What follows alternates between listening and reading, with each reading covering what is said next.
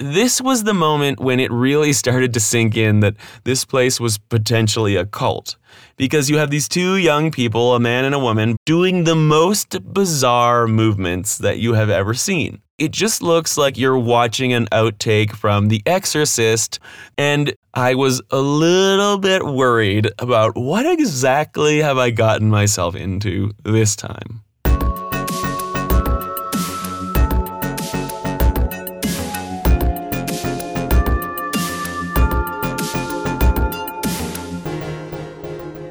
Getting discomfortable with silence.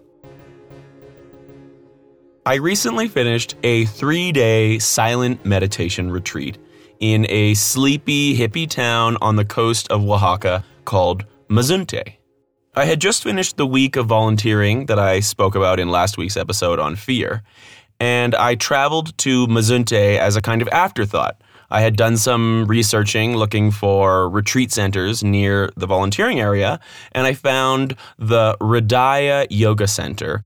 I didn't know anything about them. I had no idea what I was getting into, but I'm interested in meditation, and they offered a silent retreat that kind of fit right after my volunteering thing. So it just seemed like the perfect thing to try. I've never done a silent meditation retreat before, but I have been sort of casually learning to meditate over the last 2 years using apps like Headspace and Calm. But usually I would meditate for like 10 minutes a day, maybe. I think the longest I ever meditated for before this retreat was once when I meditated for half an hour, maybe 45 minutes. And actually that was probably the most interesting experience that I've had with meditation. I just found some YouTube video and listened and meditated, and then when it ended, I just didn't feel like stopping. I was kind of staring. You know when you're kind of lost in thought, but then you stare off at something and your thinking ends and your brain is just blank, but you're kind of like frozen like a deer in headlights. You're just sort of staring at something, not thinking. That's what this 30 to 45 minute meditation was like. But when it ended, what was fascinating was that everything felt really unusual. There was an incredible sense of calm and focus, which you would expect from meditating, but there was also like a heightened sense of color and sensation. Like sounds sounded more intense and colors looked more vivid, and every sensation that I felt just seemed heightened somehow after this meditation.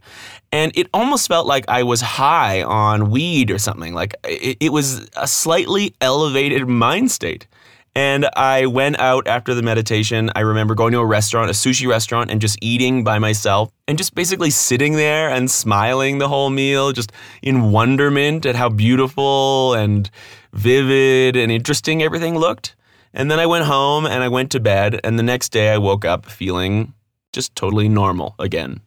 But it was the most interesting meditation experience I had ever had. That is, until I did this 3-day silent meditation retreat. It was a really fascinating and surprisingly profound experience. I didn't have any expectations, so that helps. But it was definitely one of the most sort of spiritual, hippie, transcendent experiences that I've had when I was not on ayahuasca.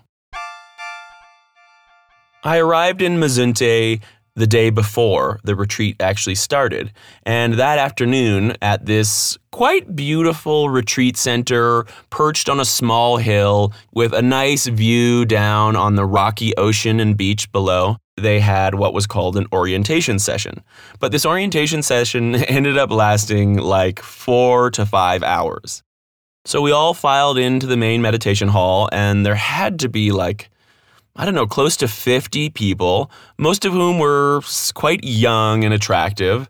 And some of the staff from the center sort of took us through all of the rules and protocols and what to expect during this retreat. It's quite elaborate, actually. Before I arrived, they emailed me a 58-page booklet, a PDF, that had pages and pages of rules and information about the philosophies behind the Hridaya yoga method. The first thing that happened when I sat down in the meditation hall was that a guy kind of like leaned over and was like, "Hey man, you're in the wrong section." It turns out that they have split the meditation hall into a female and a male section.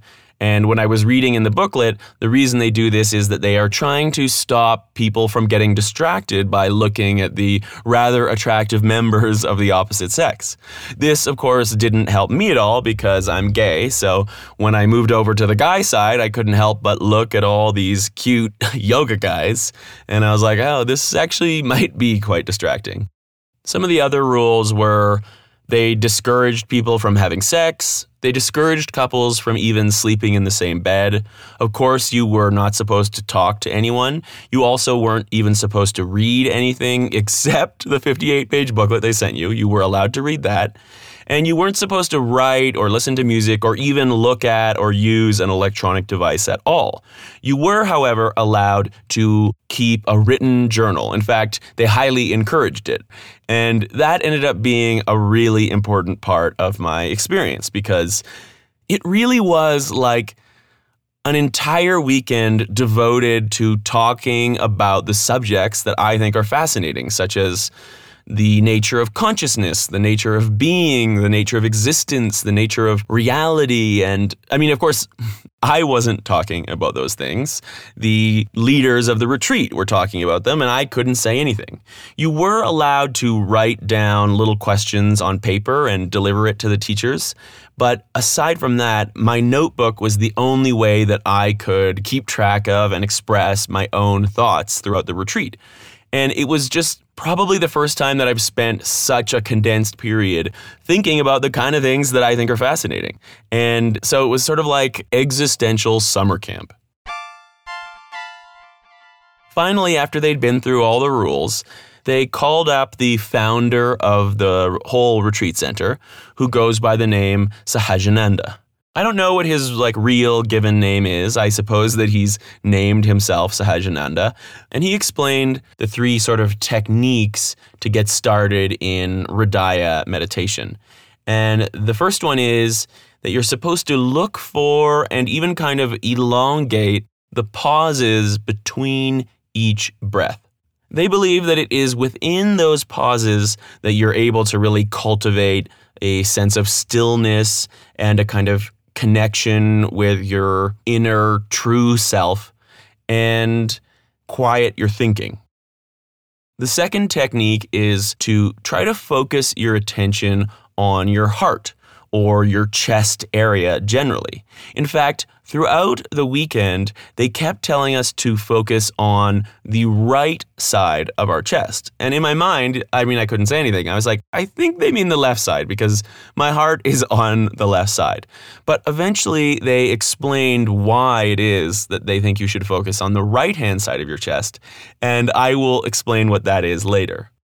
Finally, the last technique is that whenever you find yourself distracted by thoughts or sensations or pain or discomfort, you're supposed to ask yourself, who am I? In fact, throughout the entire retreat, they were constantly asking us to think about, who am I? And it's not like a mantra, like something you're just supposed to say over and over and over again without thinking. They really wanted you to start questioning, who am I? Who am I really? What is my essence? When I think of AJ, what is that thing that I think of? With that in mind, Sahajananda led us into our first meditation, even though the silent meditation retreat hadn't even started. And I have to admit that when you're in a meditation hall surrounded by 50 people and you've got this sort of imposing Romanian guru in front of you, there's a lot of motivation and pressure and focus to actually meditate. When I sit at home in a chair and meditate, I kind of, I'm restless, I move around a lot, I'm kind of half-assed about it. But when I was sitting right there in front of all these people in this really picturesque environment as literally the sun was going down out the window, I found it very conducive to actually just going completely still and going completely blank. And I had one of the best meditations I had ever done up to that point. My whole body was just sort of like stone, and my brain was empty, and I felt really good afterwards. I felt really, really calm and really, really focused. And as I looked around, everything did have that kind of hyper focus and vividness that I had experienced way back when I had that one fluky 45-minute meditation. So it seemed like an auspicious beginning. Of the 50 people there, it's worth noting that most of them were actually at the retreat center to do a 10-day silent meditation retreat. So the 3-day and the 10-day start at the same time. And there was maybe a dozen of us who were doing the 3-day. And though we were all oriented at the same time, we were actually going to be using a smaller meditation hall that was slightly below the big one, and Sahajananda wasn't leading it. It was led by two of his up-and-coming proteges, a young woman named Luna and a young man named Kyle. I should note that all of the staff at Hridaya are wearing white, flowy clothing, and everyone has long hair, men and women, and it's a very androgynous environment. And I discovered that along with the actual meditations, we would also be doing a specific brand of Hridaya yoga each day. And to kind of give us a sense of what that would be like, two of the younger staff members took us through the 7 types of warm-ups that precede every yoga class. And this was the moment when it really started to sink in that this place was potentially a cult. Because you have these two young people, a man and a woman, both with long hair, wearing all white flowy robes, doing the most bizarre movements that you have ever seen. They do these series of twitchy head movements that are supposed to like unlock channels of energy or something. But really, it just looks like you're watching an outtake from The Exorcist. Their heads are just like flickering in all these weird directions. And they're not in time with each other. So it looks like they're both having an asynchronized seizure. I really wanted to take my phone out and film it, but I thought that that would be disrespectful, and also I wasn't supposed to be using electronic devices anymore. But suffice to say, I was a little bit worried about what exactly have I gotten myself into this time.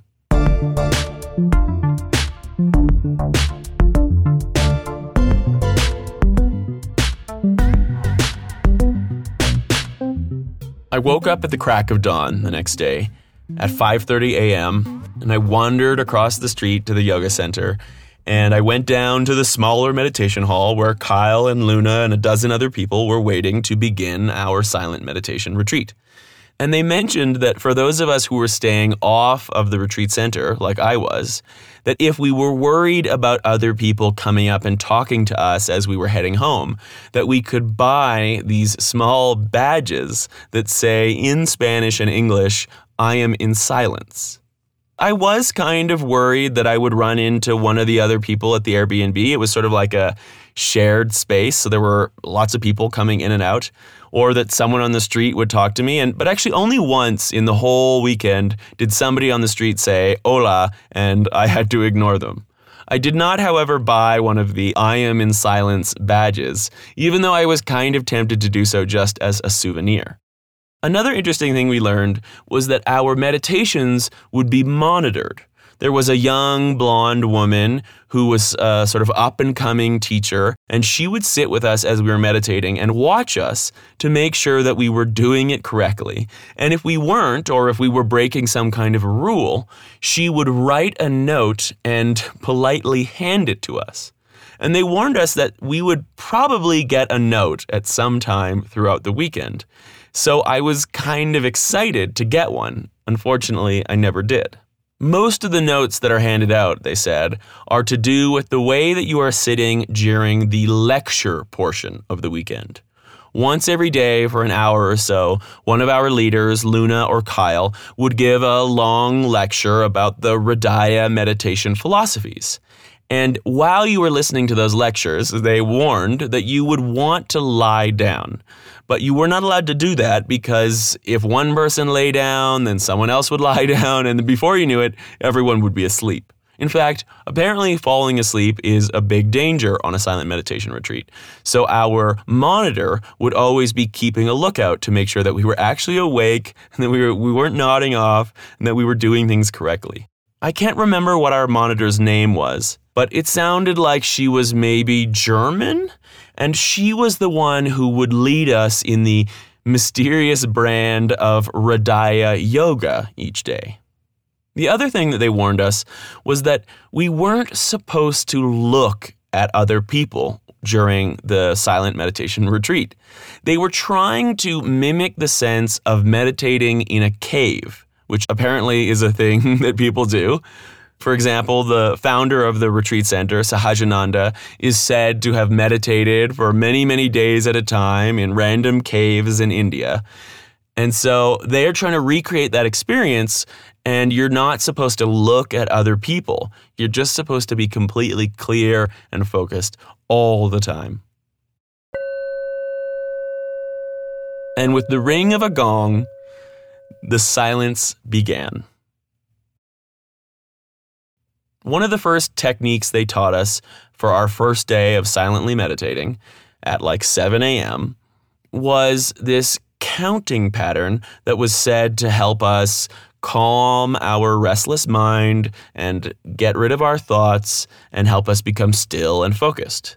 And basically the way it worked was that you would count each breath up to 7, and when you got to 7, you would start again.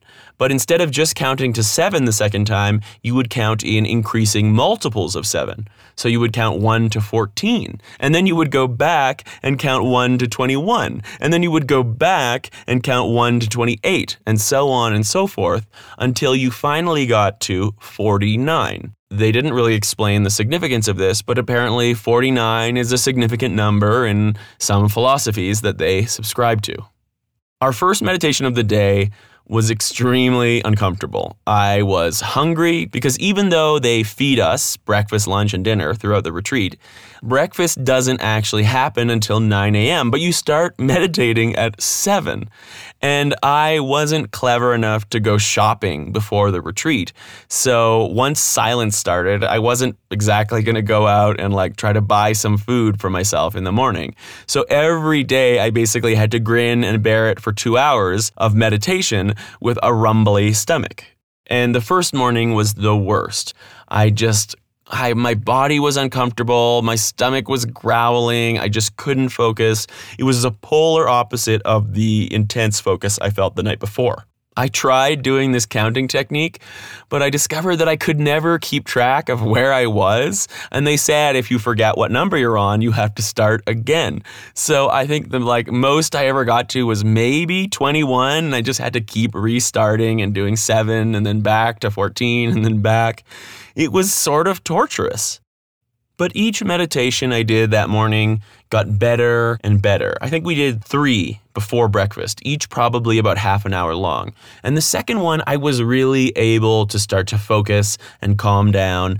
And by the third one, it actually felt really nice, and the 30 minutes went by so fast.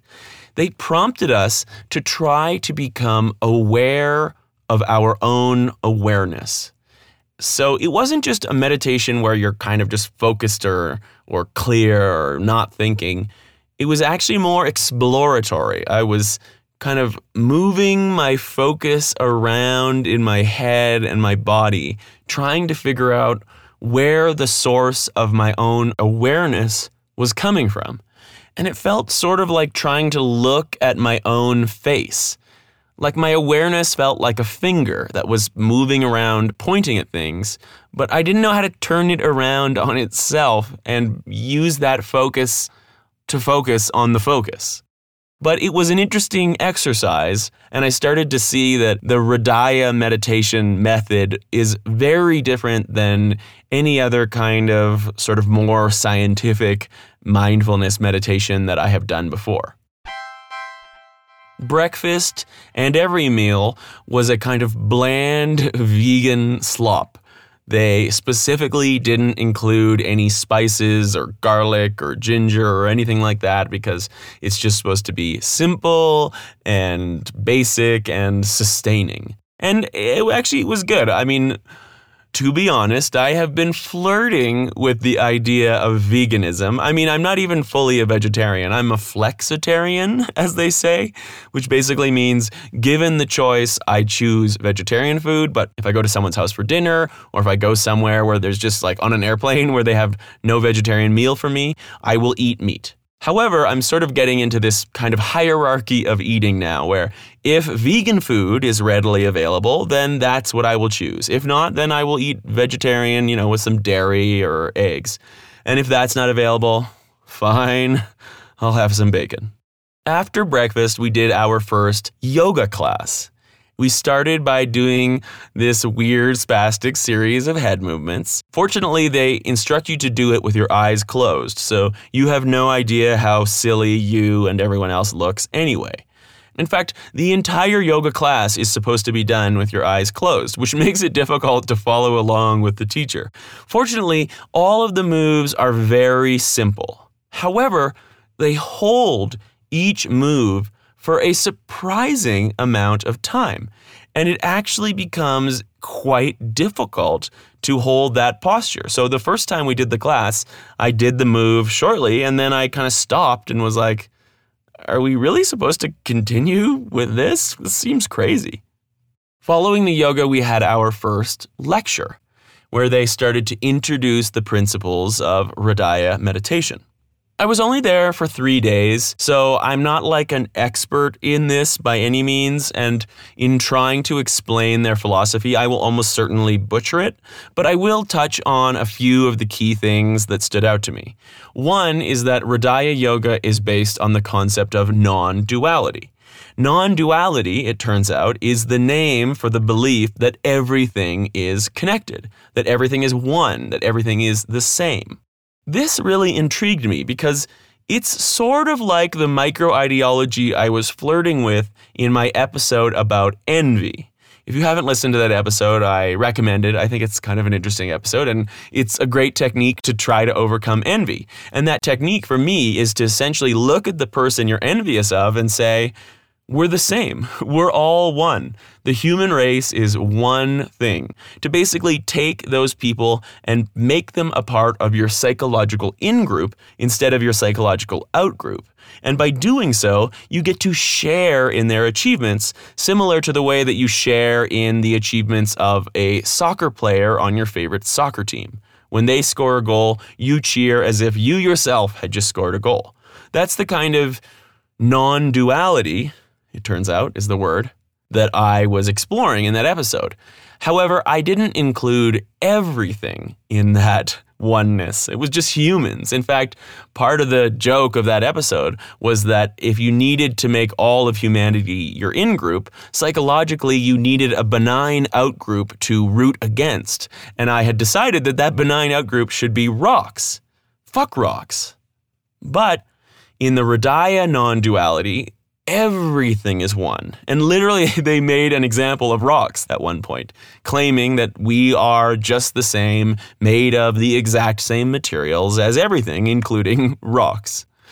So I was amused that I had been playfully maligning this marginalized group, rocks, when really, maybe, I am rocks. And rocks are me, and rocks are you. Sorry, rocks. The other idea that I thought was interesting, which I was never quite able to wrap my head around, was the concept that they believe there is a supreme reality. I was like, cool, okay, good. So there's a reality. I like the sounds of that. But to them, that reality is all one thing. And that one thing, rocks, people, everything, is all consciousness.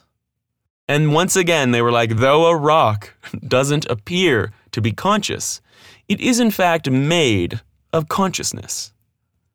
I never fully understood where they were going with this. Kind of the closest I could get was a kind of solipsism, which is the philosophy that the only thing that really exists is yourself.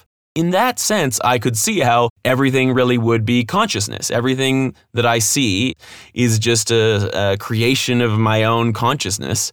So I wasn't sure if I was to take from their philosophy that I was the center of the universe and the only person who definitely existed and everything else that I was seeing was just a creation of my consciousness, or if we were all kind of connected together in a shared consciousness. I mean, I guess that would make sense if they're saying that we are all one, therefore our consciousness is all one. So it's a kind of non-dual solipsism. There is only one person who exists, and it is everyone. And the consciousness of that one person, aka everyone, is basically creating the universe. Or is it kind of like God's consciousness? Like he is the center of the universe, and we are all just part of his imagination and consciousness? It sort of reminded me of that old riddle. If a tree falls in the forest and there's no one around to hear it, does it make a sound? According to this philosophy, the answer would probably be no, except that everything that exists is consciousness, so the tree would make a sound because the tree itself is consciousness. I guess? Essentially, what I was sort of taking from it was that they believed that nothing existed without some kind of observer, but everything was an observer. So once again, it was kind of a riddle of trying to become aware of your awareness. It's like becoming aware of yourself, which I guess is sort of the point for them, that this whole process of meditation is what they call self-inquiry. Meditation is a way to access the supreme reality that is you and everyone else and discover that that is in itself a form of consciousness. I'm not sure that I agree. I mean, I'm not sure that I even understand. But I was intrigued, especially given how powerful a more limited sense of non-duality had been for me in my life in dealing with things like envy. So I was open-minded about it. I was like, okay, let's see where this leads. This method of self-inquiry they attributed to an Indian guru by the name of Ramana Maharshi. Apparently, he was born in the late 1800s, and at the age of 14, he experienced some kind of profound fear of death that led him to leave his home and run to some holy mountain in India, where he lived in the basement of a temple just meditating, not doing anything else. And they actually found his body just like almost lifeless, being eaten by bugs and rats, but it didn't bother him because he was in this like blissed out meditative state. And the monks in this holy site just started feeding him and basically keeping him alive for a few years while he was deep in meditation. And he eventually came out of that meditative state and started kind of talking to people and telling them what he had discovered. And from what I can piece together, he had discovered that in his chest, sort of on the right-hand side, there was a source of energy that he attributed as his true self, and that source of energy and his true self was kind of connected to everything, and that his consciousness, instead of originating from his brain, actually originated from this heart center. So that is why they are always asking us when we're meditating to focus on that area of our chest, because apparently that's where our true self resides. And the question of who am I, they said, is supposed to be breaking down our identity and getting rid of the sense that we are our brain or that we are our body. And though I guess they're saying that we are actually this force in our chest, they were also saying that there should never actually be an answer to the question, who am I?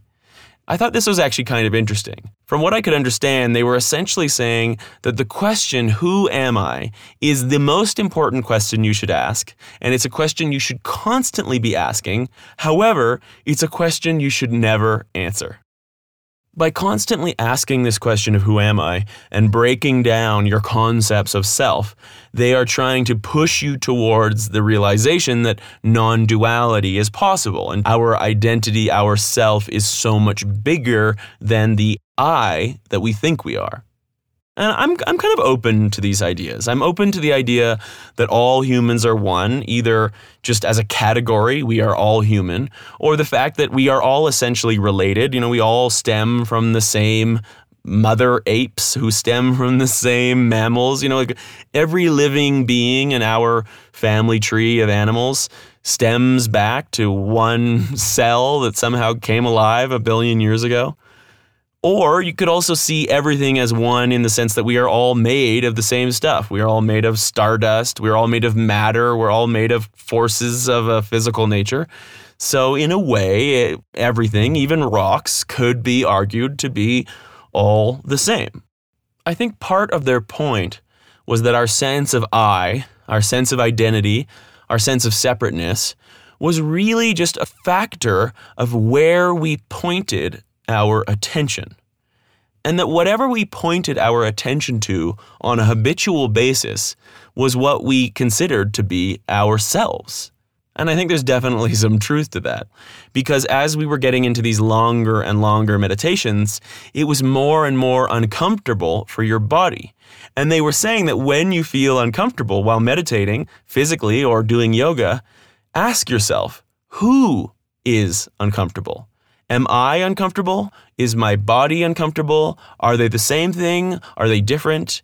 And it really did seem when I was meditating that if I focused my attention on my physical discomfort, that was me. I, AJ, was physically uncomfortable. But if I simply pointed my attention elsewhere, I, AJ, was not uncomfortable. I was something else. And it really did make me wonder, who am I? Am I the pain? Am I the distraction? Am I the thinking? Am I the awareness? Am I the body? I wasn't entirely sure. Well played, Hridaya. Well played.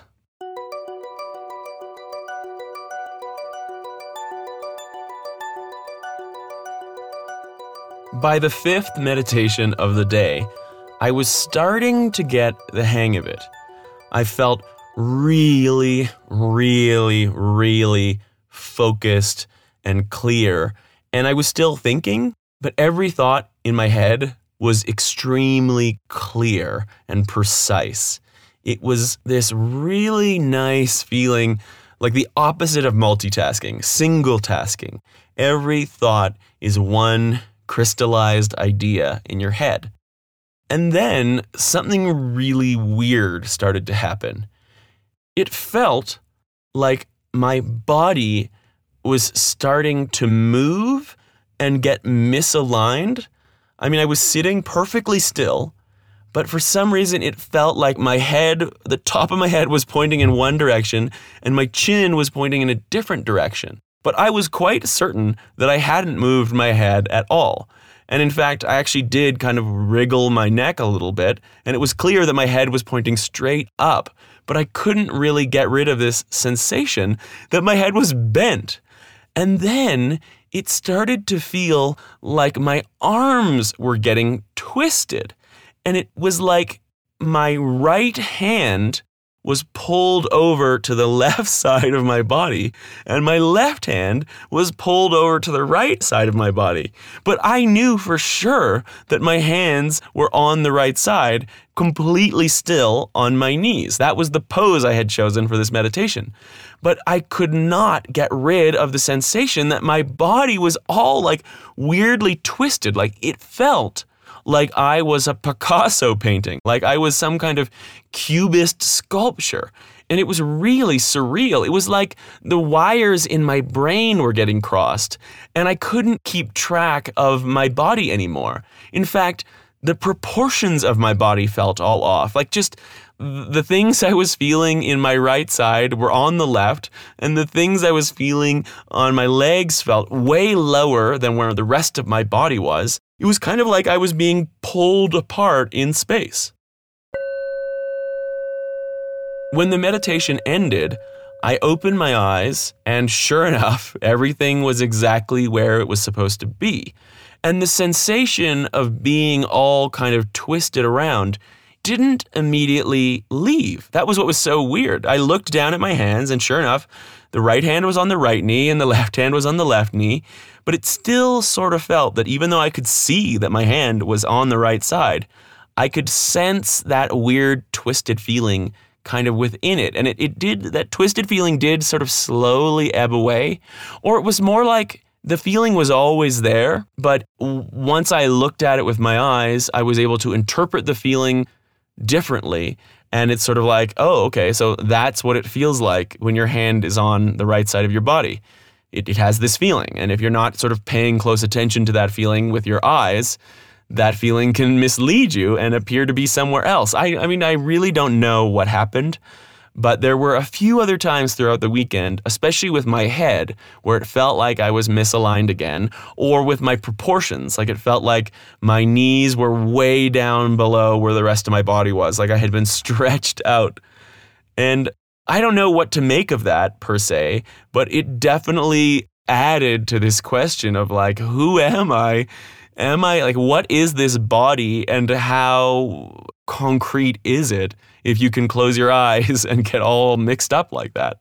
At very least, it was sort of a fascinating demonstration of the power of the mind. You know, I'd like to believe that my body is real, but the mind has the ability to take what's real and completely dissect it. Like, our reality, once again, gets filtered into our head through our senses, and our brain is basically reconstructing whatever reality is actually out there.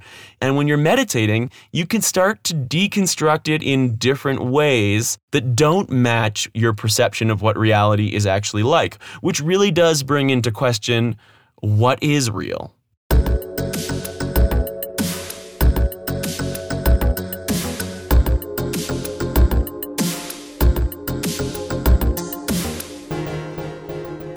During the seventh and final meditation of the night, I put a concerted effort into focusing on my quote-unquote heart center, on my chest area, slightly to the right, and I really did start to feel something. I don't know if it was the power of suggestion or what, but there was a kind of fluttery feeling in my chest. It felt like what I would describe as butterflies in my stomach, except it wasn't in my stomach, it was in my chest. And in fact, I think when people say, oh, I had butterflies in my stomach, what they're actually referring to is a feeling in their chest. Because when I started to think about it, most of the emotions I feel, when I feel them physically, I feel them very strongly in my chest and often in my face. It's sort of like, you know, anger makes my chest start to like, I don't know what the word is, like vibrate or something. Like you feel this intensity in your chest when you're angry, and you also feel kind of an intensity in your face. The same with sadness. I feel a kind of intensity in my heart or something, and I feel like I'm gonna cry in my face, or my face gets all red, or, you know, like those seem to be the two areas that emotions really physically hit me, at least. And I started to get in touch with that feeling. And it did feel like there was a kind of anxiety or excitement that I could feel in my chest if I really, really tried. And I wasn't sure if I was just like making that emotion happen, but it really did seem like whatever it is in your chest that interacts physically with emotions and causes that feeling in your chest, that butterfly, that you could kind of feel that at any time if you really focused, that there was a sort of neutral, I don't want to say energy, but I don't know, like energy or something, like something physiological, not like, didn't really feel spiritual. It just felt like physiologically there was some kind of feeling in my chest that at any given time was there and was sort of akin and related to emotions like excitement, anxiety even, but also kind of like love and joy and maybe even anger. And as I focused on that feeling, that fluttery feeling, it seemed to grow a bit. It seemed to kind of like spread a little bit up my neck and down my torso and into my arms. Like if I really focused on it, it really did seem to amplify somehow. And I was kind of impressed. I was like, this must be what they're talking about. It's almost like they're getting to the physiological root of emotions and just feeling that emotional energy and playing with it and making it grow. That was sort of how I was conceptualizing this idea of the heart center, that it was some kind of emotional playground. And I had this kind of perverse thought that having found this emotional center, I was like, what should I do with it? And then I was like, well, maybe you should okay, what I haven't told you is that we did a walking meditation exercise. And in the walking meditation exercise, each step with your left foot was supposed to feel like, metaphorically, you were kissing the ground. So when I got to the final meditation of the night, where I was actually sitting, and in fact, I was sitting in a chair at this point because my legs were so sore from sitting cross-legged all day. So I'm sitting in this chair. I'm kind of amazed to be feeling some emotional feelings in my heart center that are just sort of there, not connected per se with any specific emotion, just like some kind of emotional energy there in my chest. And I thought, inspired probably by the walking meditation I did before, what if I were to kind of metaphorically imagine kissing that emotional center? What would happen? And then I had this sudden thought that I couldn't kiss the emotional center because the emotional center was the kiss. Once again, it was this folding over on itself thing, this trying to become aware of awareness or trying to focus on your focus. Trying to kiss that emotional energy felt like it was the kiss. It was like trying to kiss yourself, trying to kiss your own lips, trying to see your own face. I was like, man, these Hridaya people are really getting into my head, but it's hard to argue when I'm starting to feel that there really is something to this heart center thing. All the meditation I had ever done was really more about my consciousness in my head. And, you do body scans sometimes on Headspace, for example, but no one had ever suggested that I put my attention really intensely on any part of my body. And I was surprised to discover that when you do that to your chest, there really does seem to be something there.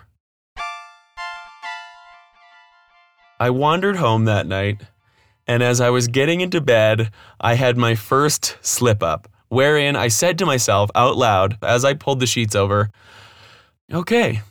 And I was like, oh no, can't say that. And that was the end of day one.